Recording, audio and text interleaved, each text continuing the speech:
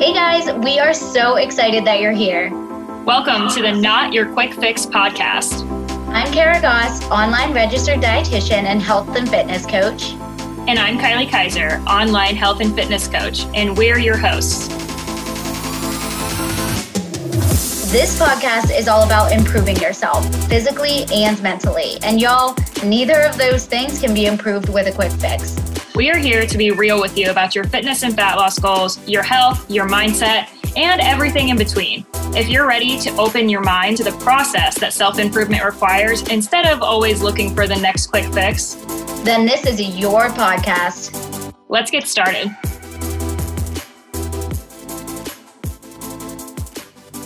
What is up, you guys? Welcome back to the Not Your Quick Fix podcast. It's your girls, Kara and Kylie here, and we have some very special guests with us today. These are two men that Kylie and I have followed for a very long time, and I just have to say that it's so funny to me because, Will was one of those first people who really got me into, just the functional side of things and really sustainable fat loss. I remember watching your videos back in 2015 when I was doing cardio and stuff. And I'm like, oh, maybe I'm doing too much cardio. All those different things that you start to realize.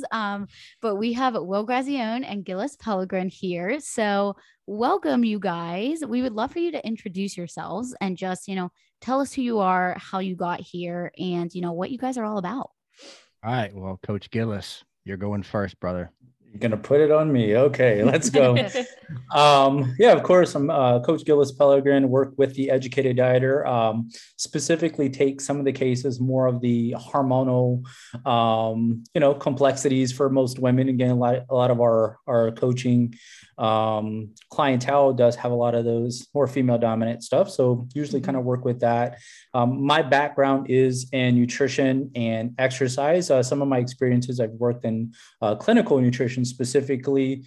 I think before William and I started working together, I was probably doing that for about 4 or 5 years, more in patient care side of things, specifically working with hormone dysfunction with both sex hormones and thyroid dysfunction. Love that.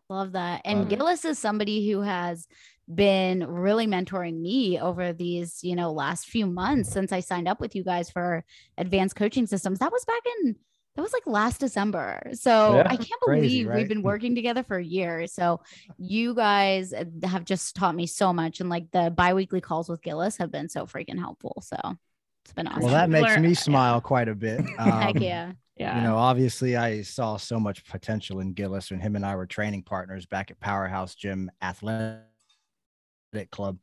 And I would just start talking about things, and then he'd start talking about the intricacies of hormone dysfunction. And I'm like, dude, what are you saying, bro? And, I just knew that there needed to be a space and an opportunity for him to be able to shine his light in the world. So I'm very, very blessed and grateful to be able to see him doing that for so many, especially amazing coaches just like you, Kara. So a little bit about us, I guess. My name is William Grazione. I'm the owner of the Educated Dieter. Started nutrition coaching in 2009, 2010, somewhere around there. And so far, it's taken its different curves. And I started out as a competition prep coach, realized that a lot of time in competition prep athletics, people are overlooking hormone dysfunction. I just happened to be working with a lot of women back then, probably about 75% women. And I noticed that a lot of the cases that I wasn't willing to give up on, a lot of my associates at the time, they were kind of just willing to give up on those types of cases because it's outside my scope. It's, it's not something that I focus on. It's calories in, calories out, and that's all that matters. But the reality of the matter was that I realized in about 2017, 2018, I wanted to be a part of the solution. Yeah. I didn't want to be a part of the problem anymore. And so this is really when I started to dive into, female fat loss and started dieting women a bit differently than I was dieting men. And I think ultimately, being able to tell a client, hey, I don't think this is the right thing for you right now, really started to pave its way in the industry, because I noticed that a lot more people started doing the same thing, especially with women that maybe they had a bit more adipose tissue on their bodies. And we were trying to push them. We were trying to get them down to stage lean. That was their goal. They wanted to turn pro. And ultimately realizing, hey, we're already down to this many calories doing this much exercise, and you still got 15 pounds of fat to lose. I'm not the guy to do it. There's a line in the sand. The other, on my side is health. On that side is hormone problems. I'm not going to cross the line. So you can decide whether or not you want to continue to be coached by me or you want to go hire somebody else. Yeah. But that's kind of how we ended up in this position we're in now, where we do service a lot of like functional nutrition clients that ultimately come from a background of having a coach that didn't care about their health to the point where they're actually physically ready or psychologically or from an educational perspective, willing to actually do something about it, put one foot in front of the other and actually try to make a statement in the industry. So that's where we are. And, it was a huge blessing when we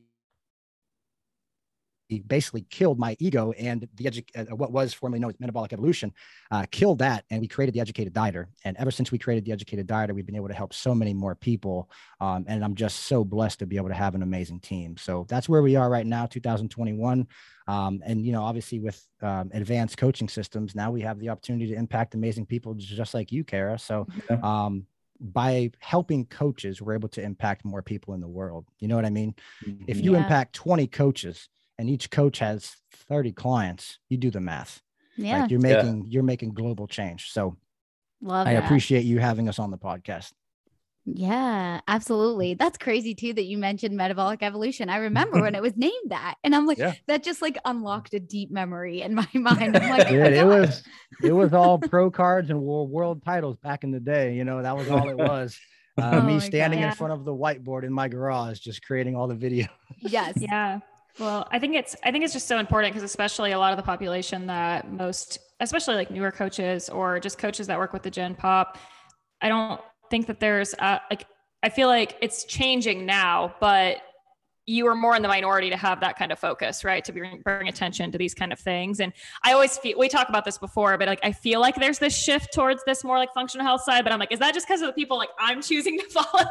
But it feels like it's being talked about more. And I think that's really important because it's definitely something when I got started with this that I didn't have enough information about, that I'm still always trying to learn about. And my lens into it for a long time was just because I was a competitor. And so like through that lens, and even that doesn't translate quite the same to, just the average woman that comes to us with a lot of these adaptations happening. And Kara's taught me so much about that just through our friendship and our, work partnership, if you will.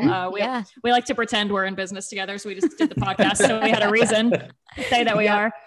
But a lot of that, I know she often has referred to work she's done with the two of you. So I was super excited that we got to have you guys on here. Yeah, it's interesting. You'll actually start to see, like, if you look back at where a lot of this stuff originated, a lot of it, there's functional medicine practitioners. There's the Institute of Functional Medicine, a lot of different companies that specialize in this, but seeing it actually be converted to the contest prep side, like nobody pushes people harder than the contest prep side pushes people. So I think that's why a lot of people's eyes started to open up, because things weren't happening the way that we thought they were supposed to happen.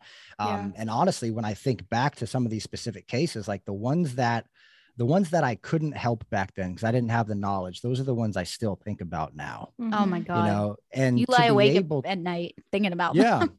Yep. And to be able to have the knowledge and education that we have now, like, man, I wish I could go back and help those people that I couldn't help at the time. But now, obviously that's the growth and the evolution of an online coach. You know what I mean? Like we have to continuously keep showing up.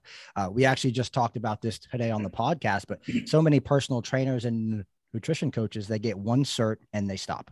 And they think, I know everything now. There's nothing else to do.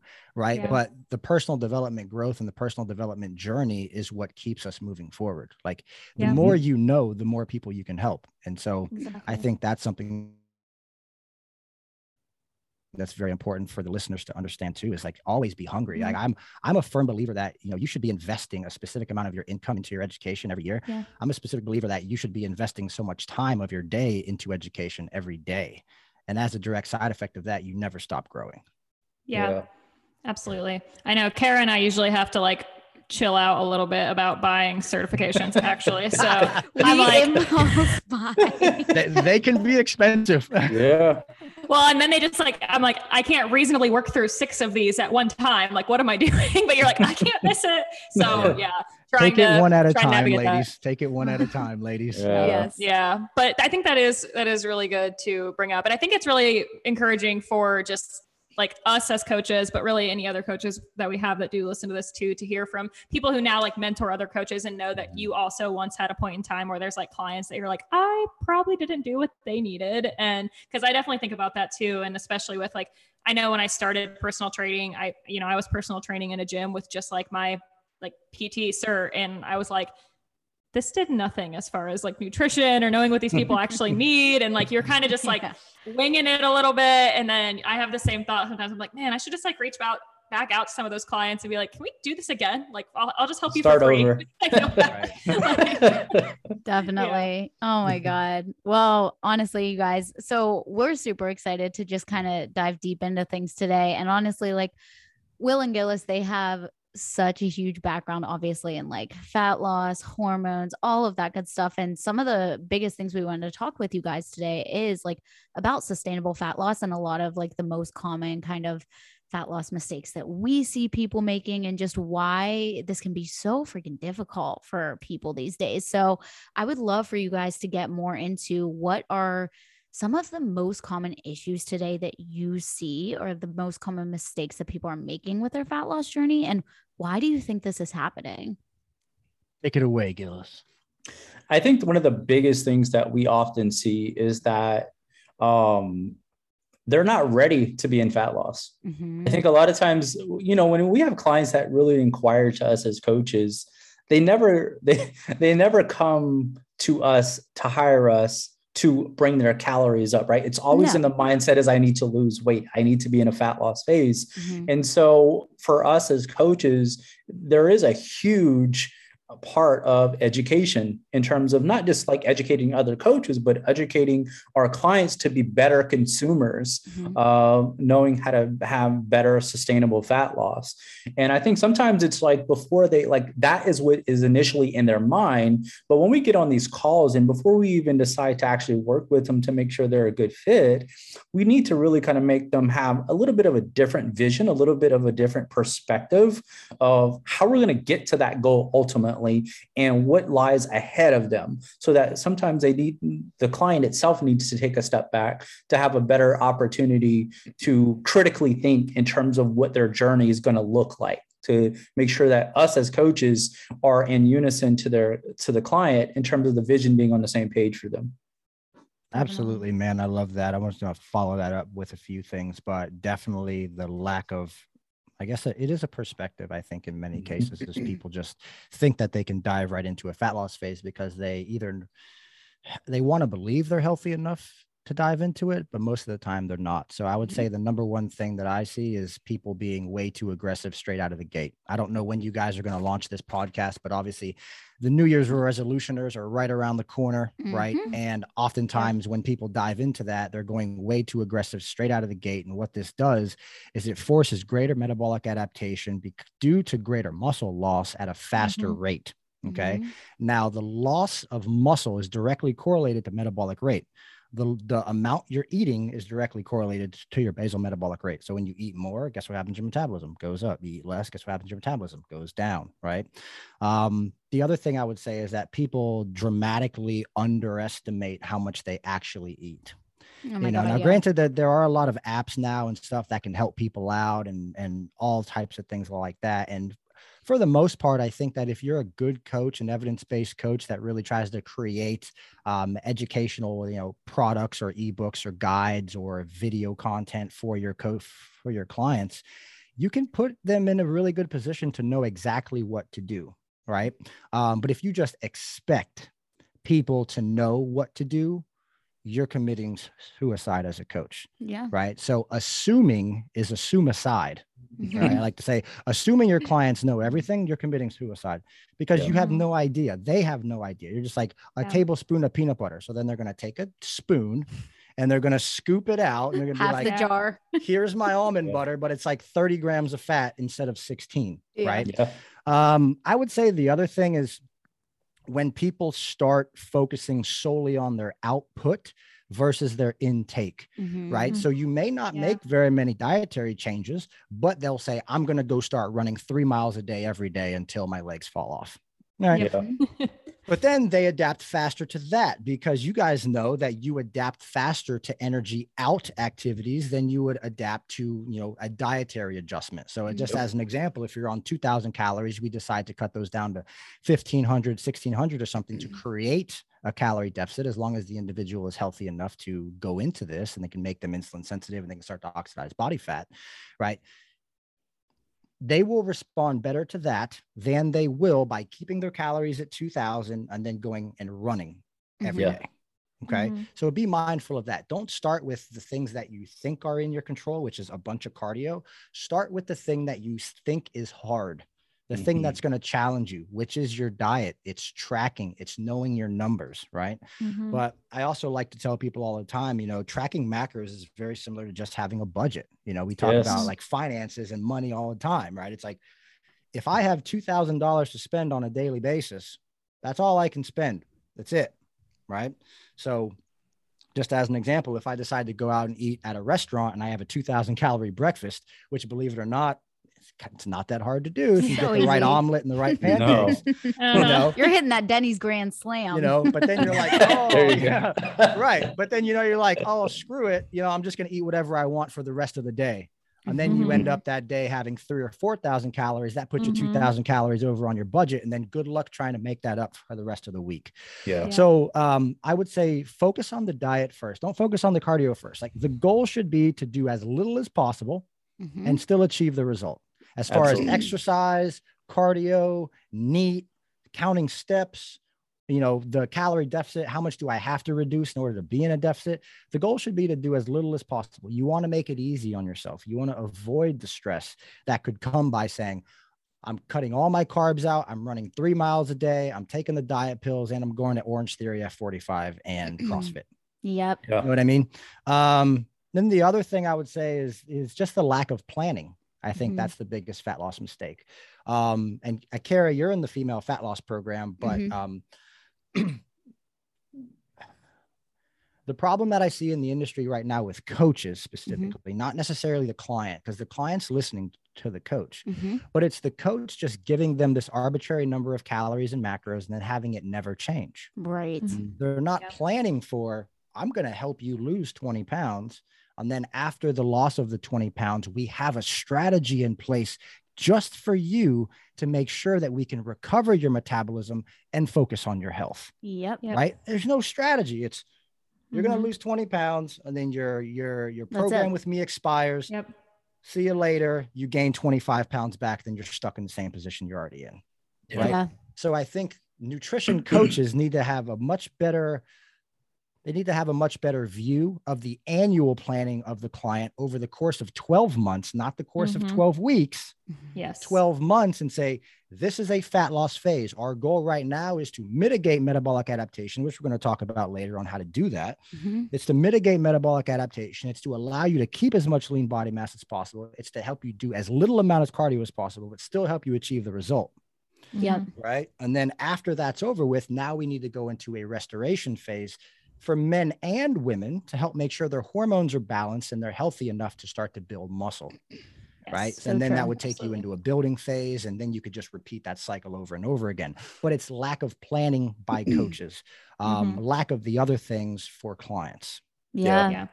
I think that's so true. And it's why for us, I used to offer like shorter term contracts and things like that. And I did away with it because of that. Like I was like, I want you to be able to see every phase of this. It's going to be a lot easier for you to be able to replicate it. You can learn as you go. And I think that a lot of people don't understand that they're probably going to come into the setting and not really even be able to jump right to the fat loss phase anyways. So it's always my hope that, they can learn that restoration phase off the bat. And that way we can go through the fat loss. And then if they do choose to go by themselves, I'm like, okay, you've done these two things now. So now you have to just like kind of keep repeating that in order to keep yourself healthy and successful. But I think that there a lot of people are coming from coaches who haven't done that, or there's a lot of clients that are not aware that that's even something to look for, like they don't really think about the fact that even if something's quote worked for them before, like if you keep gaining and losing the same weight over and over again, it's not really working for you. There was no exit strategy there. So I love that you brought attention to that, just for a lot of our listeners who are kind of frustrated when they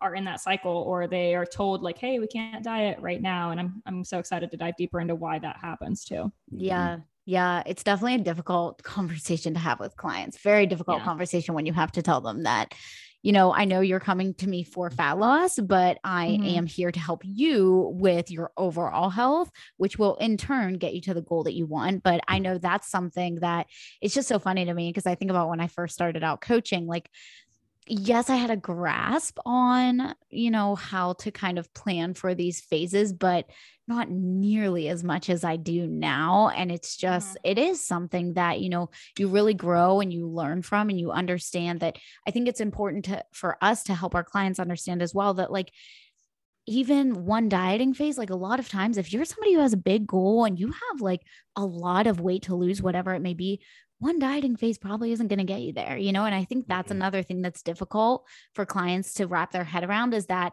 crap, like I got to go through another reverse diet, another maintenance phase, another dieting phase, and do this over and over again till I get to the end goal. It's like, yeah, you do, It's like, we've been doing this a long time, right? Yeah. Like I've been at this for 4.5 years and I'm still not where I want to be.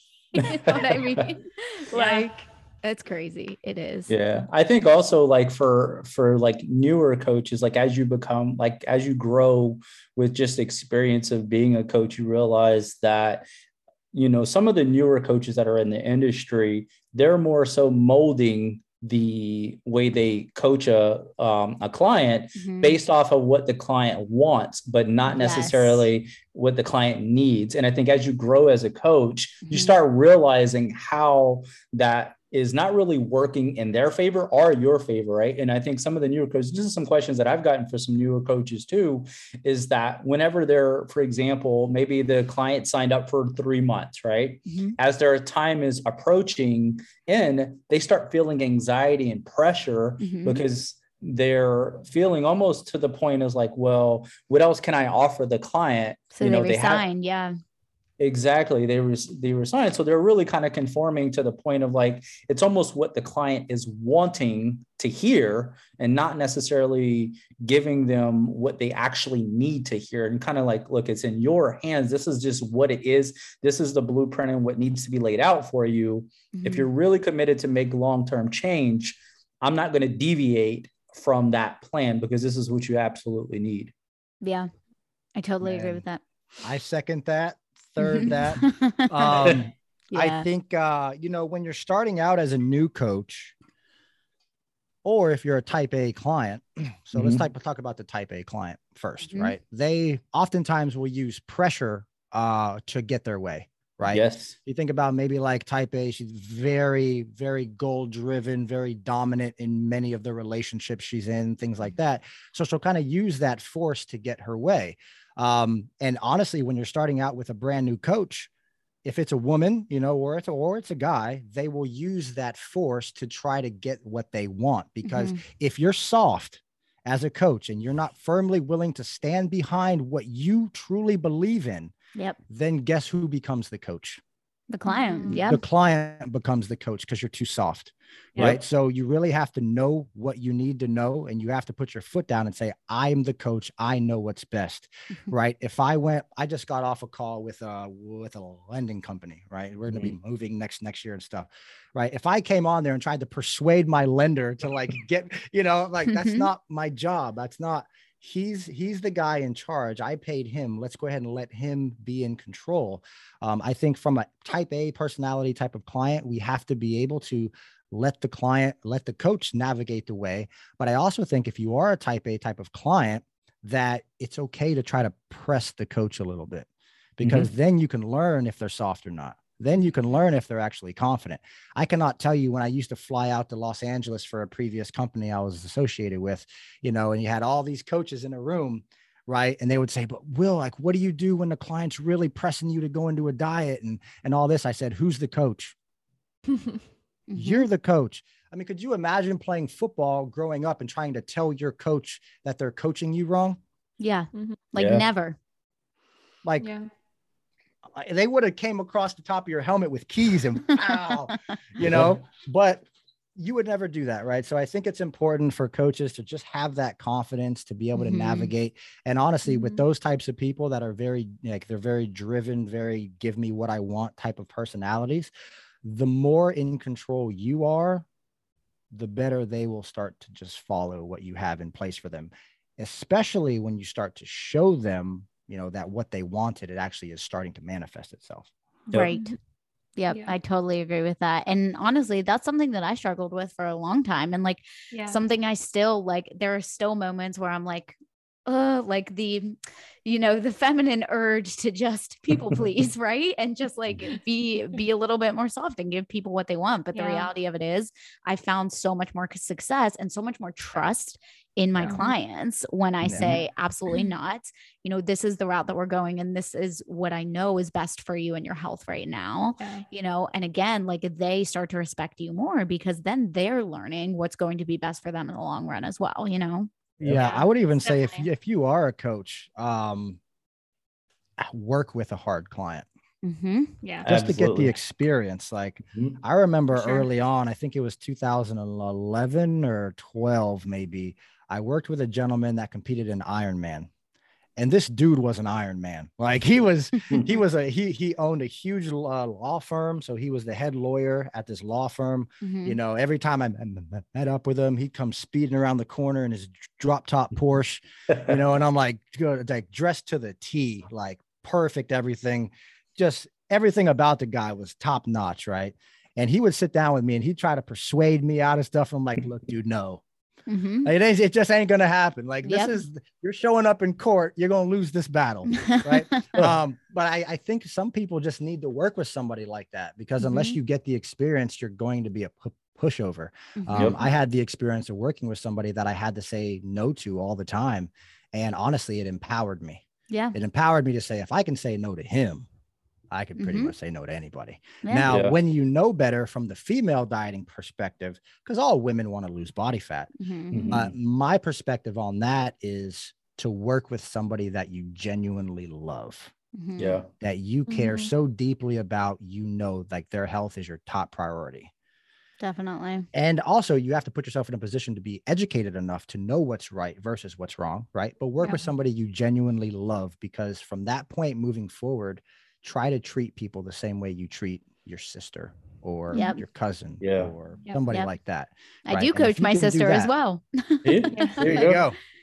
And I've had to tell her, you know, multiple times, like, hey, we can't go into a dieting phase. And guess what? When we did, and when we dieted her for her wedding, she felt freaking amazing. And we got the results we wanted in a healthy way, you know? That perspective shift, I think, really changed a lot for me because I definitely struggled. I mean, just like Kara was saying, when I first started out with kind of having those like boundaries and confidence and not being pushed over. And especially because I'm like a very highly empathetic person. So if they're kind of like unloading on me, like why they need this or like what event they have, it was like really hard for me to not be like, oh, we'll figure it out. And I kind of had to shift that to be like, okay, well, what if my empathy is instead centered around the fact that like, I care so much about your health and like, I refuse to like put you through this, you know, put you in this position that's going to worsen this situation for you, and kind of having to like turn that around in my own brain. So I didn't like feel guilty, and instead was like, no, I would feel guilty if I let you have this. Actually, like you might be mad at me for a little bit, but in the long term, you're going to thank me. Right. So, and again, yes, coaching, I also had coached my sister before. It's definitely coaching people that close to you is an experience, because they're not afraid to tell you anything. Like they're like, exactly. No, screw you. Oh my God. Yeah. 100%. I think. Oh, go ahead. Sorry. I was just going to say, as a coach, I think it's valuable that you approach every problem from a place of love. As long as you approach the problem with a place of love, you can't be mad at me. Right. You can, if we're having a conversation and I'm talking to you so peacefully, so calm, and you're starting to get frustrated, if I talk to you just like this, there's only so many screams you can dish out before you eventually calm down. You know what I mean? So just approach everything from a position of love. It's not a, you know, you versus them type of thing. It's a, I know what's best for you. You don't know what's best for you, but you're going to have to trust me. Yeah. Definitely. I always explain to clients too that I'm like, why would I make you do this if it wasn't for your benefit, right? Like if you just think of it from like a outsider marketing perspective, if I could have clients always dieting down and losing all their fat and throw those transformations up 24/7, like that would only help me. So like, if I thought that you could achieve that by us doing this, why would I not let you do it? Like, there's no selfish gain here. Like, this is 100% for you. And I've had this conversation before, and they're usually like, that's a good point. Yeah. Yeah, Exactly. super good point. For sure. For sure. I think that, you know, Kylie, something that you said previously, just about like us not wanting to take them into a place that's going to harm their health even worse and like make it even worse. Right. Mm-hmm. So I think that would be kind of a good place to transition into kind of discussing just like, what are the factors that are most commonly impacting, you know, that inability to lose fat, or when a client comes to you, like, why are they unable to go through a fat loss phase right away? And what are kind of the things that you guys look for to determine, okay, they are ready for fat loss versus they're not ready? Look, man, let's hear it, bro. Yeah, I mean, the biggest thing would be looking at thyroid function, because a lot of times what gets them in trouble where they're not prepared to go into a fat loss is because of what's transpired over the course of time prior to coming to us, right? Mm-hmm. And a lot of times it's excessive amounts of movement, excessive, like trying to, like kind of what we talked about earlier on, is you're essentially eating very low calorie and you're doing tons of output, right? Yep. And that excessive amount of cardio or output in general is going to cause some impacts in terms of thyroid function. And so when I see somebody like that, you know, I usually recommend looking at a lab panel, looking at thyroid function to make sure, hey, look, you have the green light, you're in a good position to go into fat loss.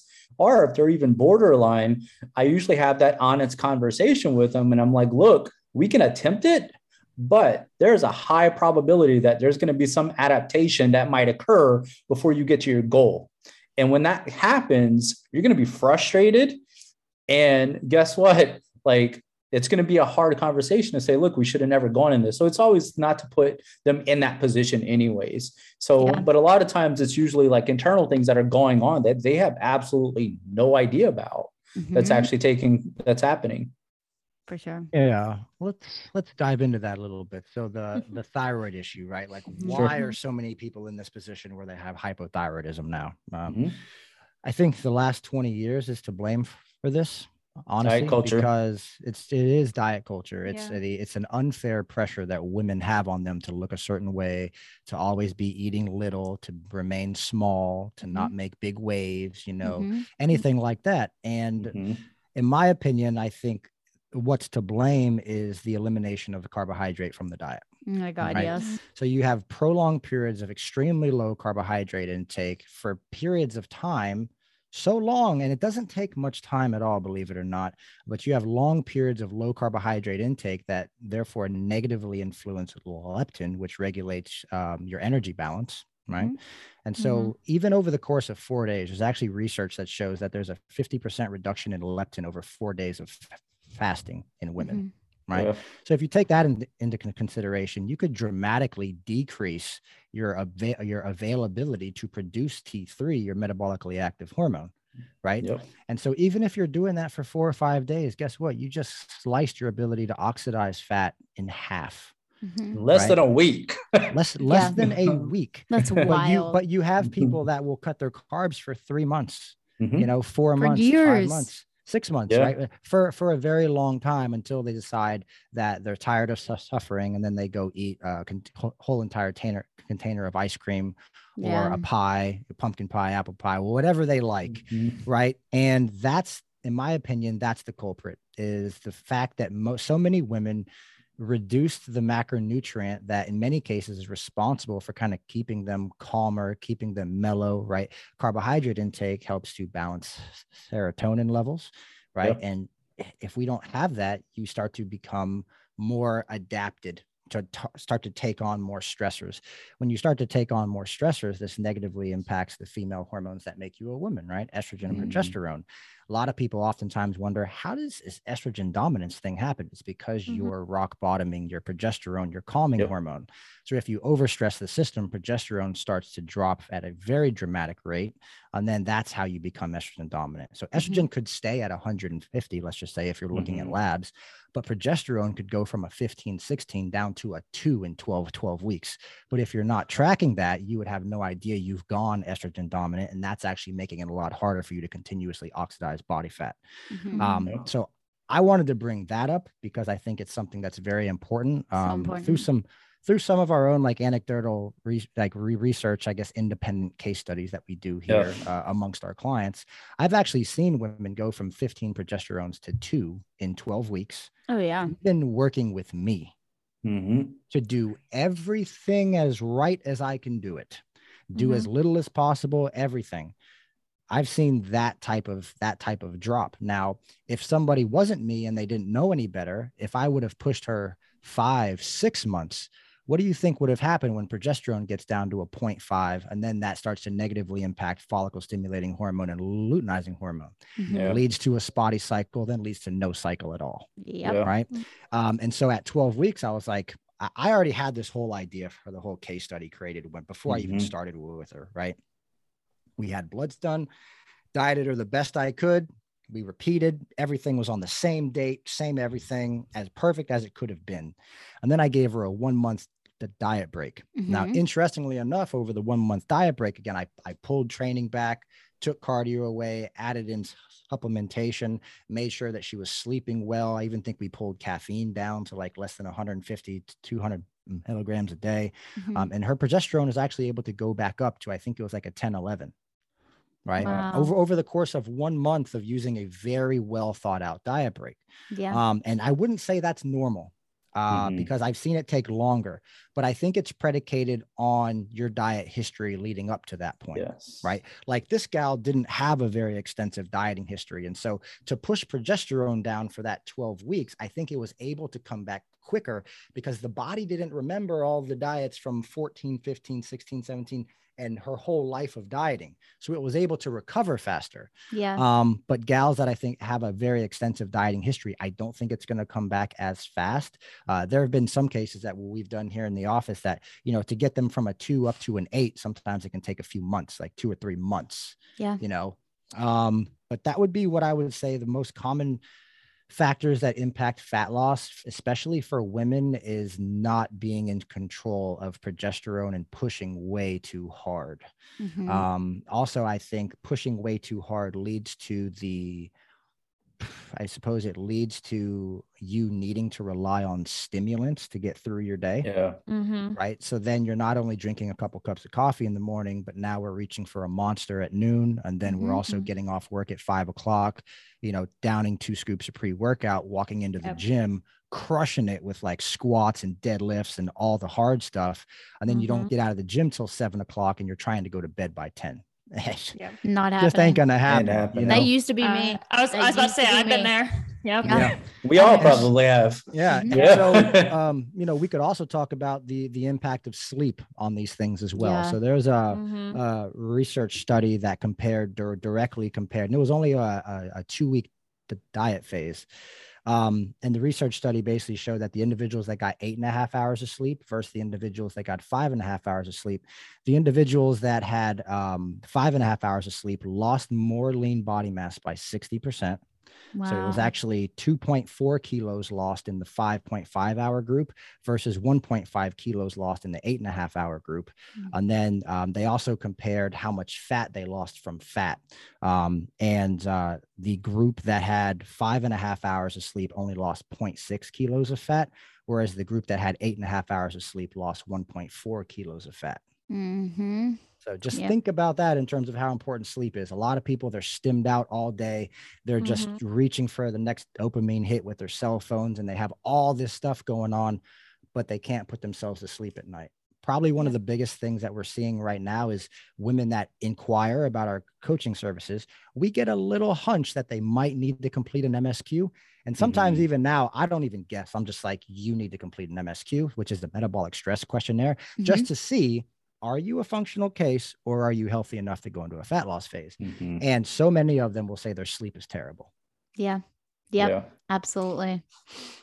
Yeah, that's something William and I has talked about recently, just about like, how do we navigate them into being quote unquote, like just exactly what we're talking about, right? At what point are they ready for a fat loss phase, or what point do we need to put them into more of a functional position to improve and recovery phase first? And so that's why we've actually started utilizing that MSQ specifically for that, so that we can guide them when we're not finding out that 2 months into coaching them, like, look, you got some internal things going on. You're actually not prepared to be in a fat loss. We need to backpedal. So we're trying to catch these things in a very early stages based off of that. And I think using an MSQ is a really, really good safety net that I think any coach should use for one, like, look, if you're not in the scope of being a functional nutrition person to be able to help these people, then you should also be humble enough to say, hey, look, you have a lot of complexities that might be out of the scope of what I can help you with.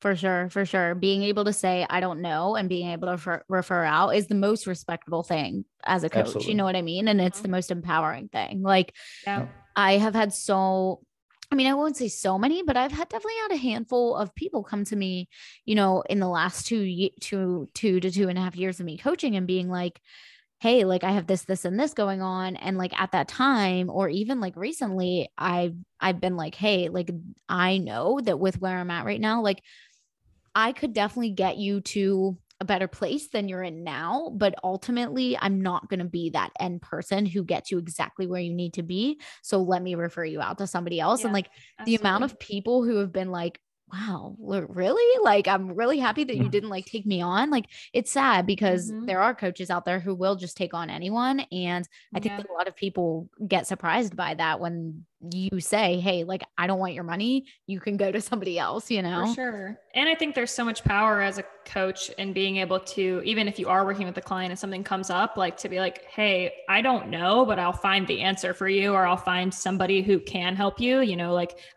I think that's part of the benefit of having such a good circle and like being part of the coaching community and having kind of like that camaraderie instead of that competition based mindset is there's all of us that can kind of reach out, whether it's mentors like you guys that we may have had, or it's just, coaching friends like Kara that I can be like, hey, will you like double check these labs for me and things like that to really make sure that you're prioritizing the client over your ego. Like, I think that's another thing that really has surprised some of my clients sometimes as well. Yeah, absolutely. That ego thing is huge. And I think that's why people don't refer people out, is because they want to believe that they can help anybody. But the reality is the only person that loses is the client. Yeah. If you genuinely care about the client, you wouldn't have a problem referring them out to somebody. Like, I also think too, when you're starting out as a coach, you're oftentimes in a place of scarcity where you think your business is going to die at any time. Right. And so you have to be able to transform your perspective to being more, not in a place of scarcity, but in a place of abundance where, when every call you take, it's not the last call you're going to take to essentially sign somebody on. And I think that in order for you to be able to do that, you have to know what you specialize in, what you're good at, and be humble enough to know when to say you're not the right fit. Totally agree with that. Definitely. Well, something else that, really heavily ties into, obviously, so like not being able to go into fat loss, but then once we get into fat loss, obviously we want to make sure that we're going about that in a really smart and sustainable way. And I don't think that people realize that there are ways to, now, are we ever going to be able to completely stop the metabolism from adapting? No. Right. But we're going to be able to help it. We're going to be able to mitigate it a little bit. And I think that it's really funny whenever I'm like taking a client through a cut or whatever it may be. And I'll be like, all right, refeed, diet break, whatever it may be. And they're like, Kara, we're losing a pound a week. Like, why are we increasing my calories? What is the point of this? And they just think you're insane because they think that all progress is lost. But in reality, we're just really, we are optimizing that progress. So I'd love for you guys to go a bit more into this. It's funny because like one of the very first videos I watched of Will was about carb cycling. It was like carb cycling 101. I remember it was like the very first thing I learned about carb cycling. So that's just something I think it's also like a really trendy thing now to talk about, like carb cycling, refeeds, diet breaks, all that stuff. So I'd love for you guys to break down the science behind it. I want to say that I wish that our audience could watch this whole video for the amount of times Will has like the power party pump with like it's really making the episode for me. You can put it on YouTube if you want to. Put it on We need YouTube. to do that. We're working on it. We're working on it, but yes. Yeah. So something that I'm very passionate about. I've been passionate about this for a long time, and it starts with me being an athlete. So my whole life growing up, I played football, right? And in football, we always had a quarter interrupt. There's 4 quarters in a game. And then we always had a halftime. When I started competing in bodybuilding, I asked myself, why is there no halftime in bodybuilding? Like, why is there no halftime to prep? I love Right? that. Why is there no interrupt? Why is there no water break? Like, you just are expected to floor it as hard as you possibly can the entire time.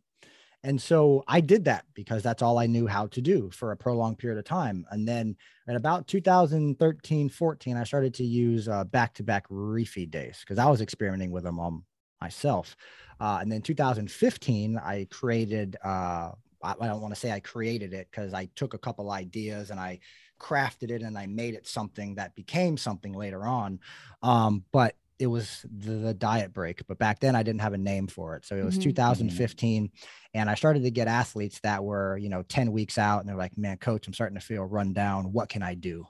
And I said, well, let's try the back-to-back refeed strategy. Let's go 48 hours. I'm going to, double your carbs up and let's ride it out. They get 2 days and they're like, dude, I can't believe how much better I feel. I say, okay, let's run it 3 days and let's run it 4 days. And before I knew it, I was running them 7 days.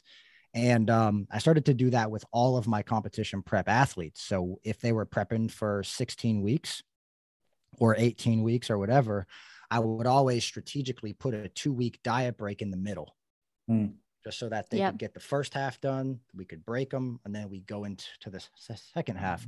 And what I noticed was that everybody that I had worked with prior to that, the same athletes were getting leaner on more food. Right. So I'm like, all right, something's going on here, whether it be the carb cycle that I'm using from week to week, or whether it be the diet break that I'm using. And something interesting also began to show itself. And it was the reality that people were stalling out, like right before we'd get to their diet break.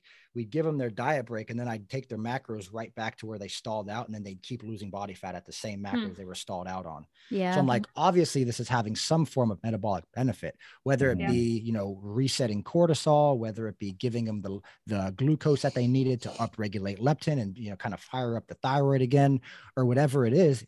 Regardless, they could recover. I also noticed that water weight was coming off these people.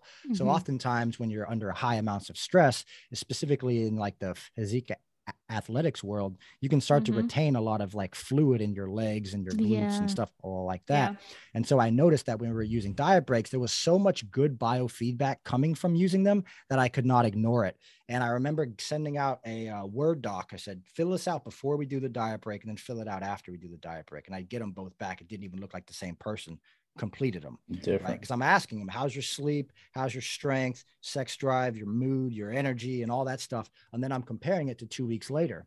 And about maybe 6 months after I started doing that, I was at Dr. Lane Norton's VIP camp at ASPI, which was owned by Dr. Jake Wilson at the time. And I was there and Dr. Campbell came over to me and he started asking me about the multiple day refeeds and stuff like that and the things that I was doing. So we started talking about diet breaking. And it's pretty cool to see that like the research eventually came out on it. But this is a major strategy that can help a lot of people get leaner eating more calories. And I think that when people hear refeeds versus diet breaks versus multiple day refeeds versus 72-hour refeeds versus maintenance phases, it's like, what's the difference between all these things? So I think maybe we could highlight each one of those. Definitely. 24-hour refeed essentially just constitutes an increase in carbohydrate by about 100% for 1 day. Now, if you want to try to mitigate stress, you could give them an off day, maybe just have them get their steps in or something like that. Maybe try to sleep in or something like that. But the 24-hour refeed only refills muscular glycogen, right? It doesn't actually have any benefit to hormone function. Okay. Now the 48-hour refeed, it also refills muscle glycogen, but it can also help to, towards the end of that time, start to stimulate things like luteinizing hormone and follicle stimulating hormone in females. Okay. Now it can also start to help to upregulate thyroid function or hormone function. But the reason I say start to, and why I'm still an advocate of back-to-back refeeds, but if you really want to give it the oomph, 3 days or more. So 3 days, 4 days, 5 days, 6 days, 7 days, these things can actually help to jumpstart the metabolism again so that you can be able to oxidize body fat on calories that maybe you stalled out at before entering that diet break phase. Now, once we created kind of diet breaking and stuff like that, then I think there was the next phase, which was I started to get contest prep athletes ready about 3 to 4 weeks ahead of time. And so then I would adjust them to a maintenance phase, which I classify as anything 14 days or longer. So we would increase their calories to maintenance. We'd ride that wave. And I think it's probably some of the first times I started doing that. I think that year we probably won like 4 or 5 overalls. And then I had a client win. She won her pro card at NPC Nationals, and we did the same thing, but she actually got to eat at maintenance for 6 weeks before stepping on stage at Nationals. Wow. And the amazing thing was she was saying, I don't even feel like I've dieted for like 2 months. Like, this is insane to me. I can't believe I'm going to walk on stage after I just ate 350 carbs. Right. Yeah. And so that ended up happening. And I'm like, these are all amazing tools. Now, how do these play into this strategizing and all this? That's why I wanted to create the female fat loss courses, because I wanted to show people how to actually implement all this stuff in a manner that just allows it to make freaking sense. I will say that for women, unless you have a high amount of adipose tissue, the single day refeed, probably not your best bet. Probably be better to go with something more like a back-to-back. And then the other thing that you could consider would be trying to sync carbohydrate increases with your cycle. So you want to think about, where are you like the most energy expensive? It's right before you have your period, right?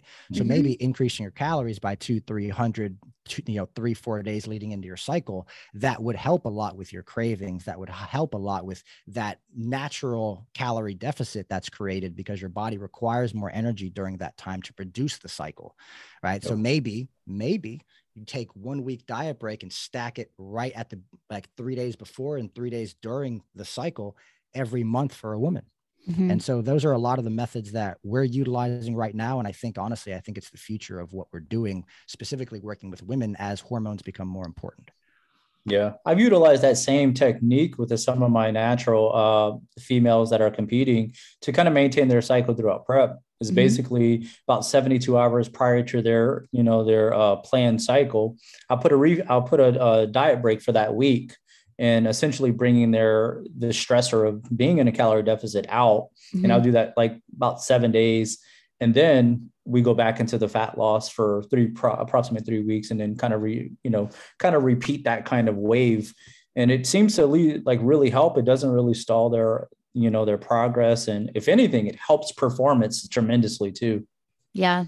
I've definitely seen the benefit of implementing those refeeds and diet breaks. And I mean, even with myself, like with my own journey of getting my cycle back, like I have 2, plus 500 calorie days per week on top of my, already higher calorie intake. And then like whenever I'm going into my like follicular phase, luteal phase, I take a 4-day training break. So like I'm mitigating that stress. I'm adding on higher calories, you know what I mean?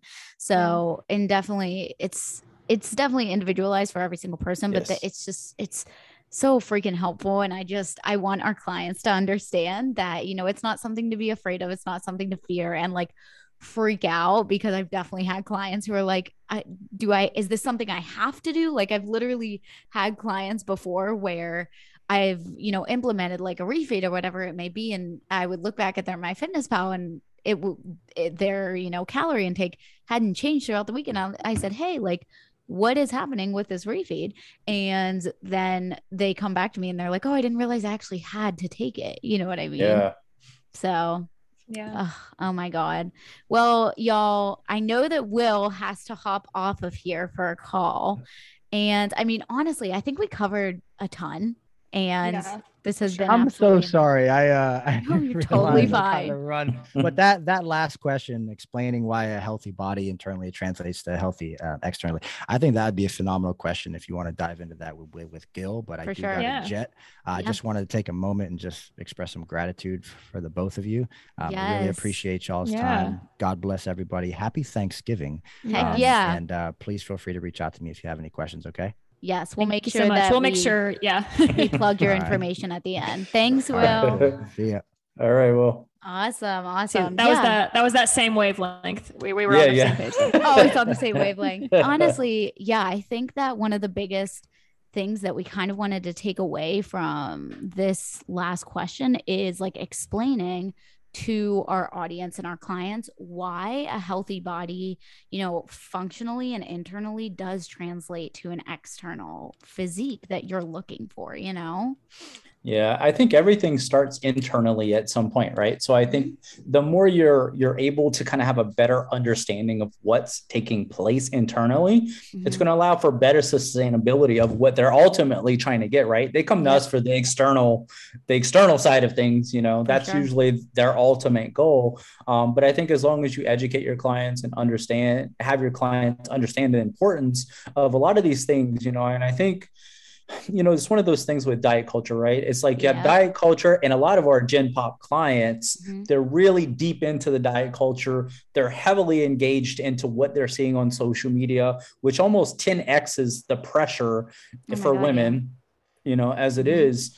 And so we actually have to kind of almost rewire the way of thinking and to kind of help them understand that, look, you're only looking at people's highlights. You're only looking at end results. You're not seeing what takes place in the trenches. Yeah. Okay.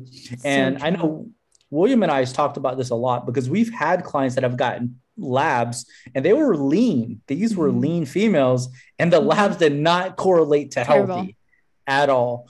And so what you see superficially doesn't always mean what's taking place internally. And so I think it's important for, how the body internally translates to a healthy body externally is ultimately just making sure that, for one, you should feel good. You should have natural energy where you're not so dependent on stimulants, right? There's nothing wrong with drinking coffee, but if you're drinking 64 ounces of coffee to stay awake all day, that's a problem, So yeah. Definitely. I totally agree with that. And I think it's just, again, driving home that point of like a lean body does not always mean a healthy body. And oftentimes like the people who are taking care of their health and they're focusing on hormonal health, like you're going to see them have a bit more body fat on their body. You know what I mean? And they're not going to be quote unquote, like the society's standard of beauty. And that's okay. Yeah. We've talked about that so much because I think it's just such a misconception and such a difficult thing, even from like a coaching perspective, to go through those phases on your own and not have like the Gen Pop understand that and feel like you need to be this like representation of lean when really we should be like healthy, right? Because we're trying to create healthy clients. And I can't stress the importance enough of us like having this recurring conversation of like, yeah, your six pack doesn't mean you know everything, and it also doesn't mean that you're healthy. Yeah, that's difficult. Definitely. Yeah, I think it also takes a lot of us to continue talking about this topic because I think the more like coaches like yourself are talking about this, people like myself and Will are talking about this, I think it's going to get out there more, right? If you looked, and this is something that kind of resonated with me when you guys were talking earlier on, was that when William mentioned something of a lot of coaches they can operate sometimes of a place of scarcity. Well, I think if you look at that 5-7 years ago, that was absolutely true. Everyone was very independent about themselves and really kind of that, but that's starting to turn too. And that's something that, I've always had conversations behind the scenes with William, and he's asked me recently is like, we all look at like more of a vision going into the new year, right? And like, what do we want to focus on? And that's something that I've been super passionate about, is doing more of educating, doing more of the mentorships. Don't get me wrong, I absolutely love my clients, but like William said, if I have one coach that has 20-30 clients, I make a much bigger impact for me just being the only coach that has my only just 30-40 clients. You know what I mean? Yeah. And so the more there's more of us talking about it, it changes the industry for the positive, because we get more voices out there talking about some things. Definitely. Totally agree with that. Honestly, this was an awesome freaking conversation. I'm super happy with everything that we got to cover. And I think that this is going to be really valuable for not even just our audience and our clients, but also other coaches as well that listen to the podcast, because I know that we have a few. So I'm sad that Will isn't here to answer our very special question, but Gillis, you can answer our very special question. This is so sad. We are going to find out we're going to find out from Will, and we're going to post it to our page because it's super important. So important. One question we always ask all of our guests is, what is your favorite carbohydrate source? Favorite carbohydrate source? It's a tough one. Yeah, it is, man. There's some good carbohydrate sources out there. It's probably going to sound super basic, but it's probably rice, to be honest with you. Oh, you can't go wrong with some rice. You cannot. Is there a certain kind of rice? Like for me, I love sticky rice. So coconut jasmine rice. Yeah, I love sticky rice is really good, especially like sushi rice, that type of stuff. Oh yep. That's really good. See, I grew up in South Louisiana where everything was eaten with rice, right? Yep. Hey, that makes sense. That makes sense. Yep. I love that. Yeah. And then our last question is just give us the shameless plug. If you can plug for Will too, you can, but we'll put everything in the show notes. But where can our audience find you? Specifically, we'll, like I said, make sure they get linked up with Will as well. But what have you guys got going on? If there's anything you want to promote, this is just all shameless plug time. Okay. We are doing revisions for our advanced coaching systems course curriculum for coaches. That's going to be going live December 1st. Awesome. So we're planning to do that. That's been kind of the revisions have been in the works for probably last 3 to 4 months to really just kind of make it where coaches have practical applications to some of the concepts that we've discussed today. I think that's probably the biggest thing that's coming down the pipeline for both myself and William. You can find me, on Instagram, which is just at Gillis331. You know what? I do not want to butcher Williams. I'm looking it up right now for y'all. Yeah, I was gonna say I was about to look. It's at William_Grazione. I thought so, but I didn't want to butcher that. Be like, we can't find him. we will link everything in the show notes for everybody too. Yeah. And then do you guys have a website as well? Is it just theeducatedDieter.com?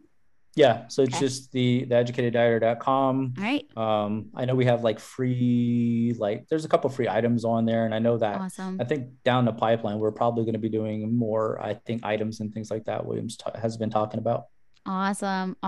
Yeah, you guys go check these two out. Again, like I said, they have been huge mentors to me and just very big guides in, my journey of coaching, and they're two extremely knowledgeable people. So thank you so much for being on here with us. We loved having you. And y'all, if this episode resonated with you, if, you learned something today, go ahead, leave us a 5-star rating and review.